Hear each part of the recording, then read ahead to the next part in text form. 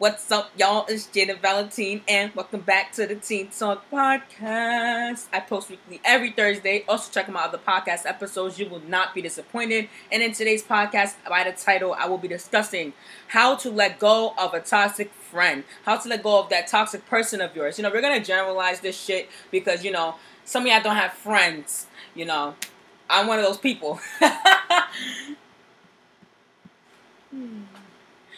But by doing that, I will be giving advice and a short story time at the end of this podcast episode about how I let go of my toxic friend and how that whole shit ended.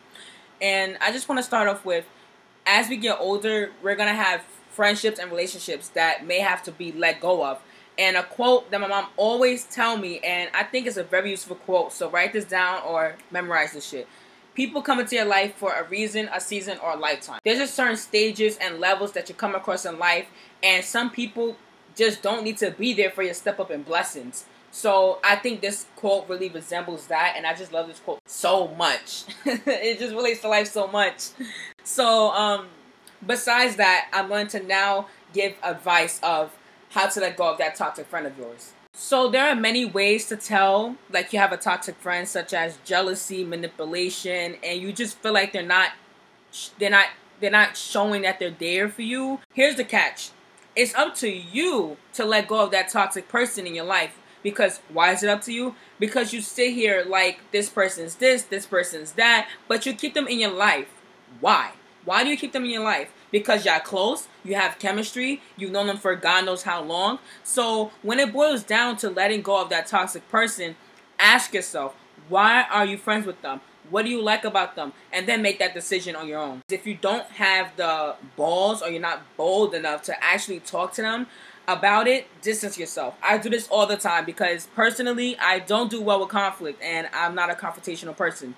So distancing yourself from them can work out well. You can do this by not talking to them often or just removing yourself from their presence physically. Now that we got the advice put out the way, I'm now going to share my crazy ass story time of how I let go of my toxic friend. So I don't want to sound like a hypocrite for giving advice for something that I've done myself, but I guess that's the point of giving advice or a story time. So let's just get into this because we got a lot to cover. So the person I'm going to be talking about, we're just going to call them Riri because it was their nickname. So we're just going to call them Riri. So Riri and I were friends for, I'm going to say, about 9 years. And throughout that whole time, we weren't really close friends, but we were friends or whatever. But I'm going to say once we got into the 7th grade, we really got closer because we both ended up in the same exact class. So in that time frame, we were cool. And then she started hanging out with other people, which I didn't care. I'm not a possessive person like that. Until she brought her other friends around me and started acting funny, or I should say different, when it was just me and her or them and her. And that was the first sign that I picked up on, but I just left it alone. But until she got into a relationship, that whole thing ended because that was the beginning of the downfall, honestly. So only hanged out with each other during school.